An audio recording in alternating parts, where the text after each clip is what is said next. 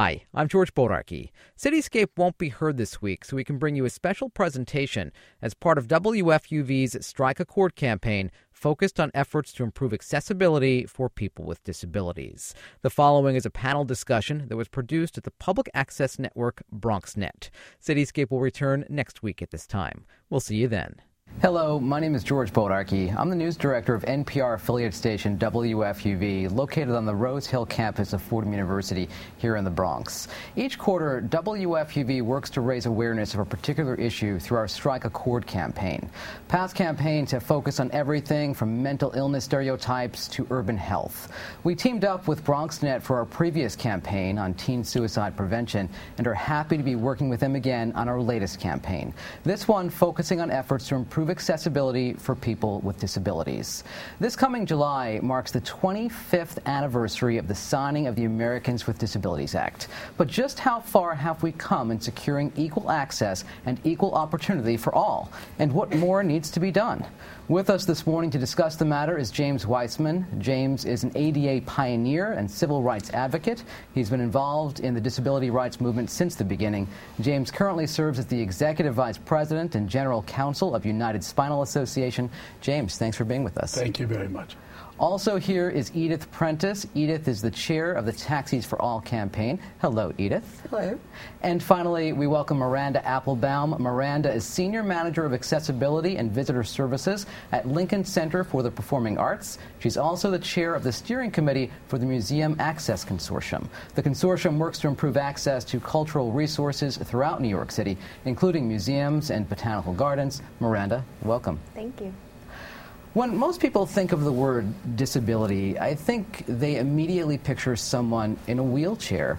But there are many different types of disability. So I want to start off with a very, very basic question, and that is, what is a disability? James? Well, there's legal definitions, and then there's how you approach disability, people's attitude towards disability, and they're different. The legal definition is a functional limitation, something that impairs an ability to engage in a major life activity. Or something that's perceived as that, if we're going to talk about discrimination, like you might have scarring and be hideous, but there's no impairment. It's treated like a disability under the law. On the other hand, people's perception of disability is different. People who have identical diagnoses, some consider themselves to be disabled and some don't. Some work and some don't. Some say they can't work with the identical diagnosis as someone who can. And of course, nobody's lying. It's the perceptual problem of disability, too. The perceptual difference, I guess, you'd say, about disability. And then there's all kinds of hidden disabilities. Mental impairment and visual impairments and hearing impairments, circulatory problems, respiratory problems. So we're talking about every body system and mental ability as well. Edith, what would you say are the biggest misconceptions when it comes to people with disabilities? I think that the biggest misconception is that people see with their own eyes. So it's what the perceiver thinks about disability. I'm relatively independent. I'm in my chair for pulmonary issues primarily. But people think that if you're in a wheelchair, you've got spinal cord injury or something. So it blows their minds if you then stand up to take a box off the shelf. So it's really the way in which society interacts with us more than anything. It's also, you need to look at the continuum of disability. Only, 17% or something, people with disabilities have been disabled, quote unquote, since birth. The rest of us come to disability. Spinal cord injury, whatever medical conditions. The reality is that with our growing, aging population, the number of people who have disabilities, but who don't identify themselves as being disabled, who will say, I'm just old. It's part of getting old. And they're cheating themselves, if you think about it, because they are available to having accommodations and services. And it's really important that everyone has access to the service they need, be it the bus, the taxi, whatever. And it's really important that people understand being disabled is not a stigma. It's just part of being people. But there are attitudinal issues. It's very definite. Well, it's attitudinal and it's structural issues. I mean, if no one clears the bus stop and I can't get on or off the bus, that's not attitudinal. That's the city agency not doing its job. How long have you been in a wheelchair? I've been in a wheelchair since 1992. I was on and off crutches for many years before that. How did you become comfortable in a wheelchair? How did that process work for you? Actually, I ended up in the chair. I had a bad injury and ended up flat in my back in the hospital with skin grafts for several months, at which point you become deconditioned. The first thing they do in rehab is put everyone in a wheelchair to move you from point A to point B. It was the most liberating factor of my life. I mean, I used to do my laundry in a sail bag on my back, on crutches, 6 blocks from my apartment.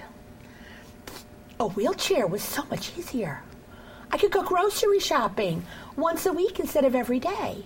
Because if you're carrying the bag home on crutches, you're getting very small bags.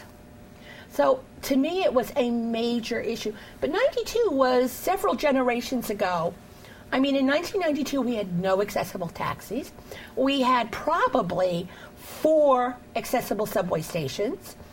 And the buses were still very problematic. Although they had become accessible in the mid-'80s, the issues were the lifts that didn't work, drivers claimed they didn't have keys, etc. So it was a continuous battle to get the services that we knew were out there and that were our right. We're going to talk a lot more about how far we've come since the signing of the Americans with Disabilities Act 25 years ago. But Miranda, you are part of a group that works to improve access to cultural resources for people with disabilities, be it museums or botanical gardens, as we mentioned. How do you define accessibility? We look at accessibility extremely broadly. We look at physical barriers, so lots of museums and cultural institutions need some help around wayfinding and things like that. We also want to provide support to staff, so we want to make sure that when people with disabilities come or family members come, that they have a welcoming environment. So we want to make sure the staff is well trained, and we give resources to museums and cultural institutions to work toward that. And there's also, as you mentioned, there's so many people with disabilities that are that could be perceived or are not visible. So, for example, if you have a child with autism, that child may not have a physical disability, but waiting in line is a huge factor. So you don't go to museums because you wait in line for a long time or it's incredibly crowded, or maybe the sensory issues are a huge problem for your child. So we try to look at disability extremely broadly and primarily through making places welcoming and make sure people are prepared. Yeah, do you encounter misconceptions that people with disabilities simply don't want to partake in cultural activities like this? Yeah, and it's certainly a community that is very well organized and well networked, especially in New York City. So, if one cultural institution kind of gets it wrong at some point, there could be a lot of people that don't want to try it later on. So we want to make sure that we're constantly refreshing and giving new services and resources. Are cultural institutions legally bound to provide access to people with disabilities? Yes, so you definitely need to follow the ADA and local law as well, but there's a lot of museums that are doing things far beyond what's legally required. There's so many museums that offer programs for people with dementia that are really enhancing their ability to communicate and extending life in a lot of ways, so we try to look at that broadly as well. Let's get to the ADA. It's been around now for 25 years. James, what are the specific requirements of the ADA? Well, it's an omnibus law. That means it affects lots of areas. So employment, transportation, places of public accommodation, and state and local government, and all the things operated by them. Also telecommunications industry as well. So the basic requirements are that barriers, first of all, everything new has to be accessible. Everything. Both state and local government and private businesses, if they're doing anything new, it has to be accessible to begin with, which means not just wheelchair access. It means lighting and signage and things for hearing impaired people. And there's Americans with Disabilities Act accessibility guidelines that explain what to do. In employment, you can't discriminate on the basis of disability, meaning you can't say we don't hire disabled people. But it's the same as saying we don't hire disabled people if you refuse to make a reasonable accommodation for the employee. And reasonableness is based on your ability to provide the accommodation, as well as whether or not it undermines the nature of the program. So if someone wanted to study botany at the college, and you had to do dissections, but they had limited manual dexterity, they could probably still be a botany student because you could accommodate them by having someone do the dissection as teams of students, and they would watch it and take notes. And if the botany classroom was on a second floor and there was no elevator in that building, they would move the classroom down to the first floor. If that was impossible, there would be a problem. I mean, a legal problem. You would have to make a lab accessible or move it downstairs. You'd have to put in an elevator or ramps or move it downstairs. Transportation has to be accessible. All new transportation starts. There aren't many. In the Northeast, almost none.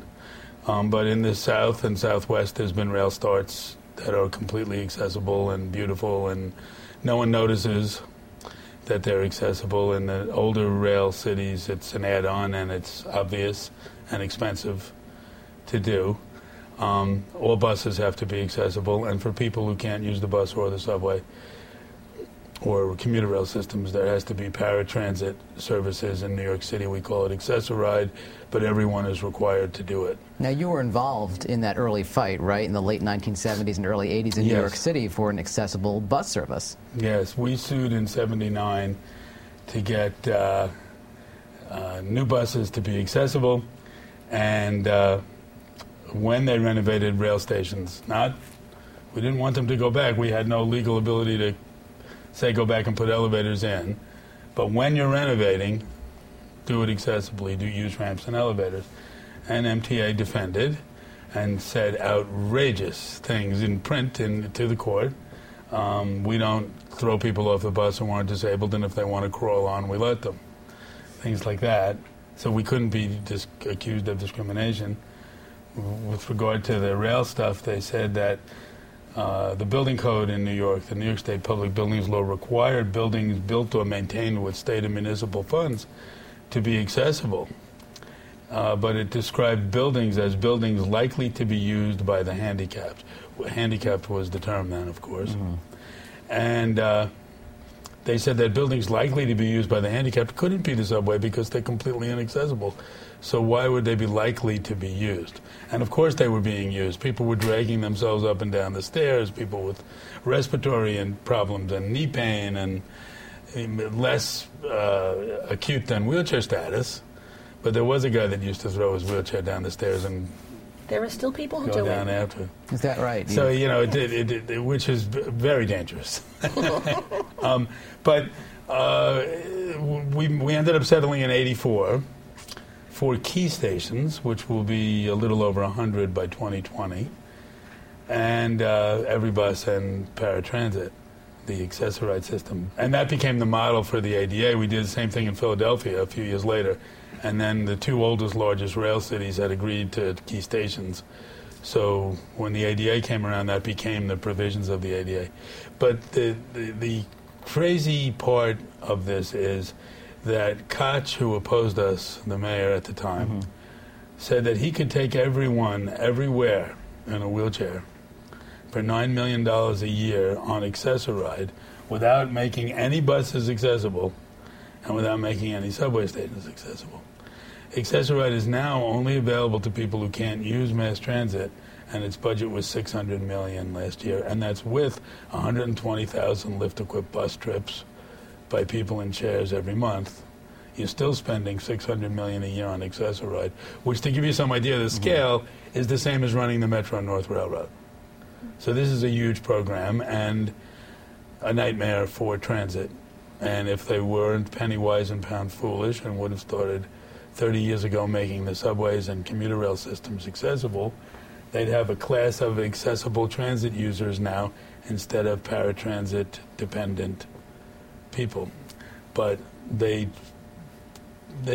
cheated on that, and the most right-thinking liberal Democrats would not agree to do every station with us. I mean, it was just impossible to do that. We didn't have that many champions, and those that we had, you know, they were very worried about sticking their neck out this far on subway access, which now seems not such a big deal. Everyone uses the elevators. Right. Edith, let's talk about getting around town, and town in this case being New York City. What's it like to get around in a wheelchair? Well, right now it's particularly fun because of the snow conditions.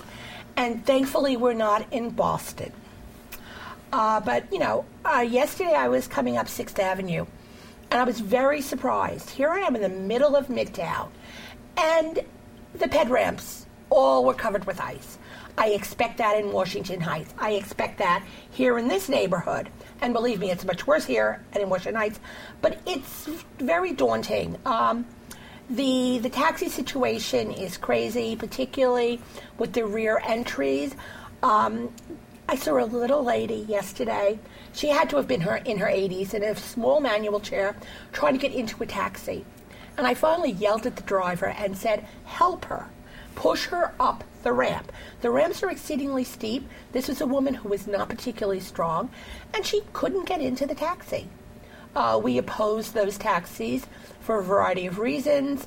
The likelihood of finding a station that has an elevator is fun. I carry my handy little MTA cheat card, which has, as of October 14, the accessible stations. We're waiting for a new one.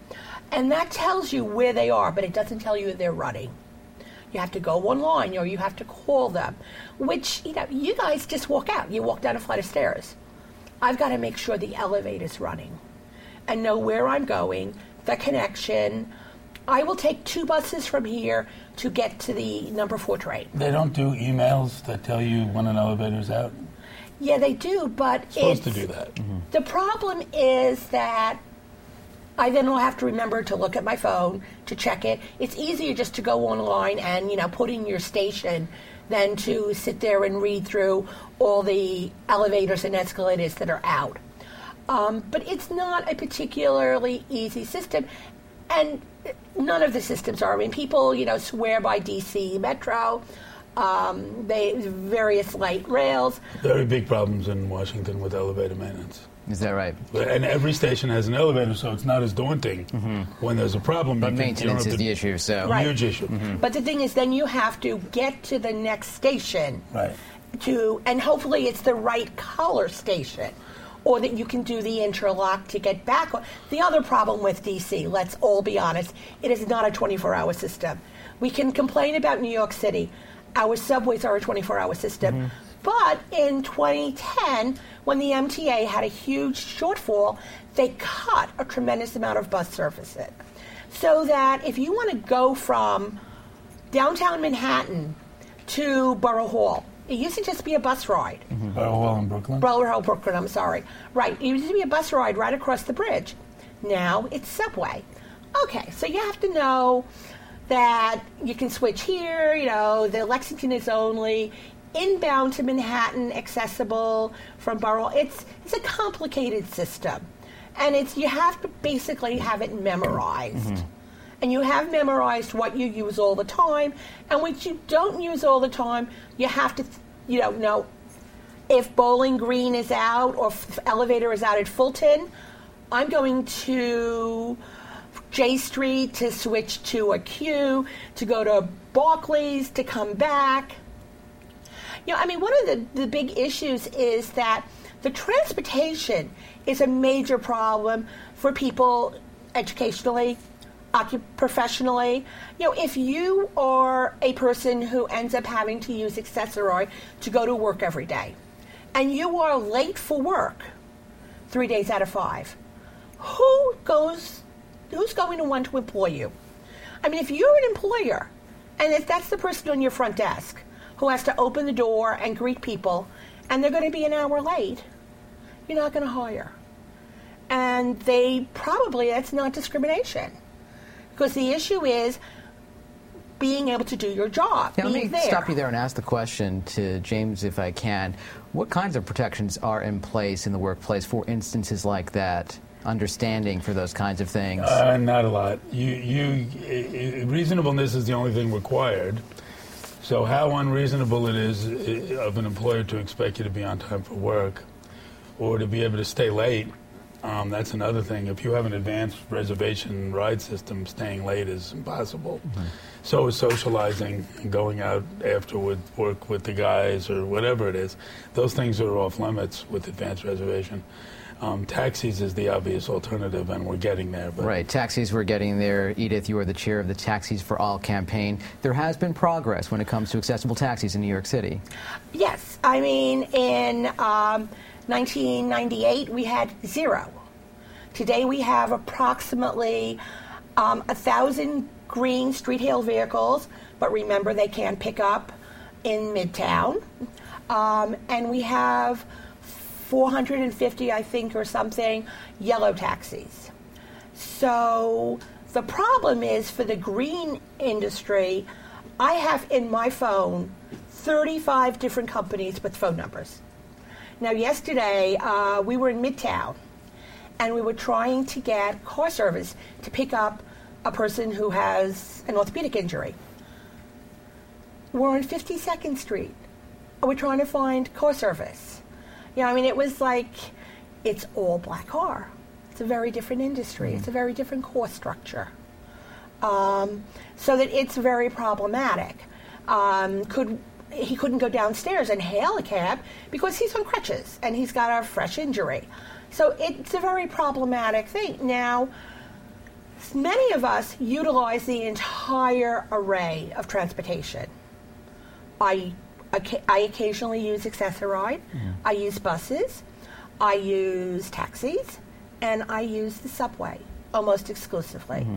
But I'm lucky. I have, within a mile of my apartment, 4 accessible subway stations.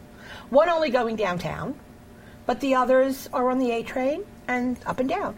The fourth one is a station we won a fight for, which is on the 1 train, which, as Jim described earlier, the MTA had done a lot of work on the 1 in Washington Heights and had no accessible features. So they ended up putting in an elevator on the downtown side of that train. But it's problematic because you can only go downtown. If you want to come back up, you got to get on the train, go to 242nd, wait at 242nd for the train to go back down. It's not a great system. We sued them for that station. It wasn't part of the original lawsuit. A few years ago, they were going to do this big renovation at that station in Inwood.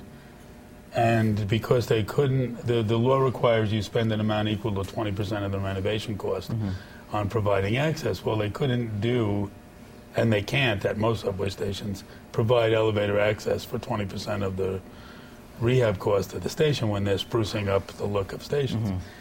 So they weren't going to do anything, which has been their policy, because they didn't want to create a one-way station. And we said, look, we're locked in then. You're never going to get any access this way. At least give us incremental access.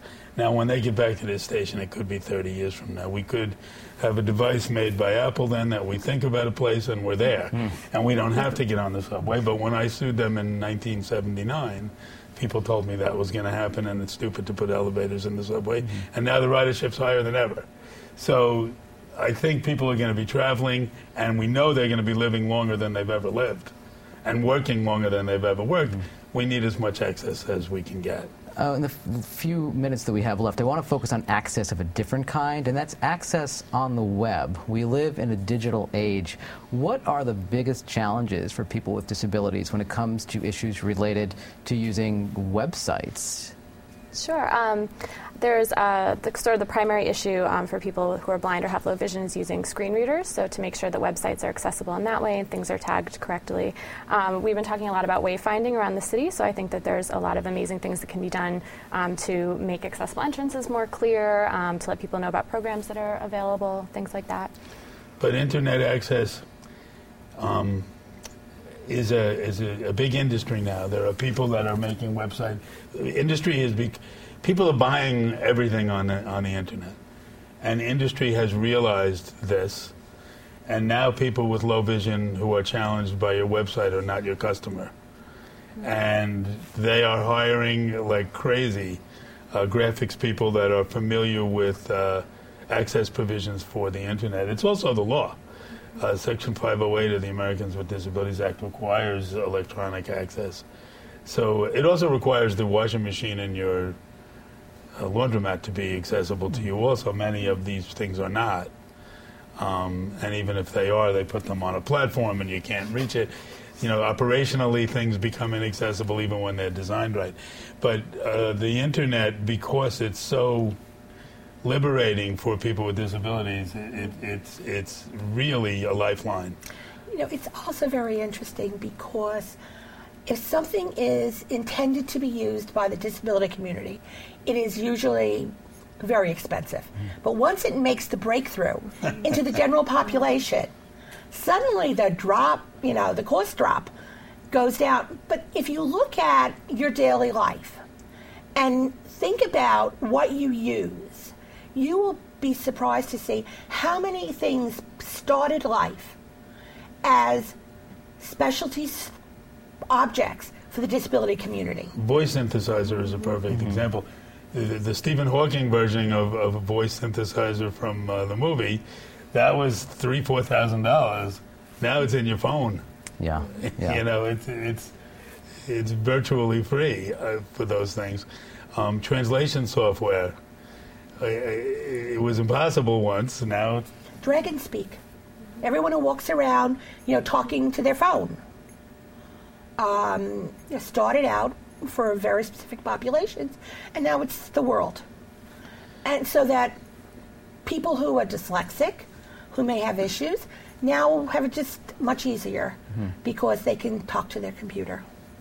We do have to upgrade them, though. We have 2 minutes left in the program. In these 2 minutes, let's talk about what your hopes are 25 years from now. I mean, here we are looking back on the ADA since it was signed this coming July 25 years ago. But where should we be moving forward, James? Well, I would like to be here for that 25 years from now. I haven't been able to imagine all the things that have happened. Since in the 25 years that the ADA passed, we've had the computer. I mean, obviously there were computers before 25 years ago, but it's so common now that I really do have trouble imagining the future because I realize how little I knew about it 25 years ago. But I think the thing that I want to happen is the stigma of disability to be erased. It's almost as prevalent as it was 25 years ago. Okay. I want to see we have laws. And it seems as though every time you pick up the paper, you're finding about some new HUD-funded building that's in violation. You go to a museum and you can't read the signs because the font is so small. So we have the laws. We have to see them better enforced. That's the problem with the ADA. The ADA has no built-in enforcement. We need enforcement. Let me give Miranda a very quick couple of seconds here. Last words, Miranda, on you. Sure. We've come a really long way in cultural institutions and making them more accessible and physically and in programmatic ways. And in the future, I'd love to see less specialized programs for people with dementia, for people who are blind, and make them more inclusion programs so it's part of everyone's life. Well, that's all the time we have for this special collaboration between public radio station WFUV and Bronxnet, focusing on efforts to improve accessibility for people with disabilities. I want to thank our guests, James Weisman, Edith Prentiss, and Miranda Appelbaum. Thank you so much for your input today. Now, for more information and for a list of organizations working to improve accessibility for people with disabilities, you can check out WFUV's Strike a Chord campaign website. That's wfuv.org/strikeachord. I'm George Bodarky. Thanks for being with us. It's WFUV and WFUV HD New York. Listener-supported public media from Fordham, the Jesuit University of New York. Music discovery starts here.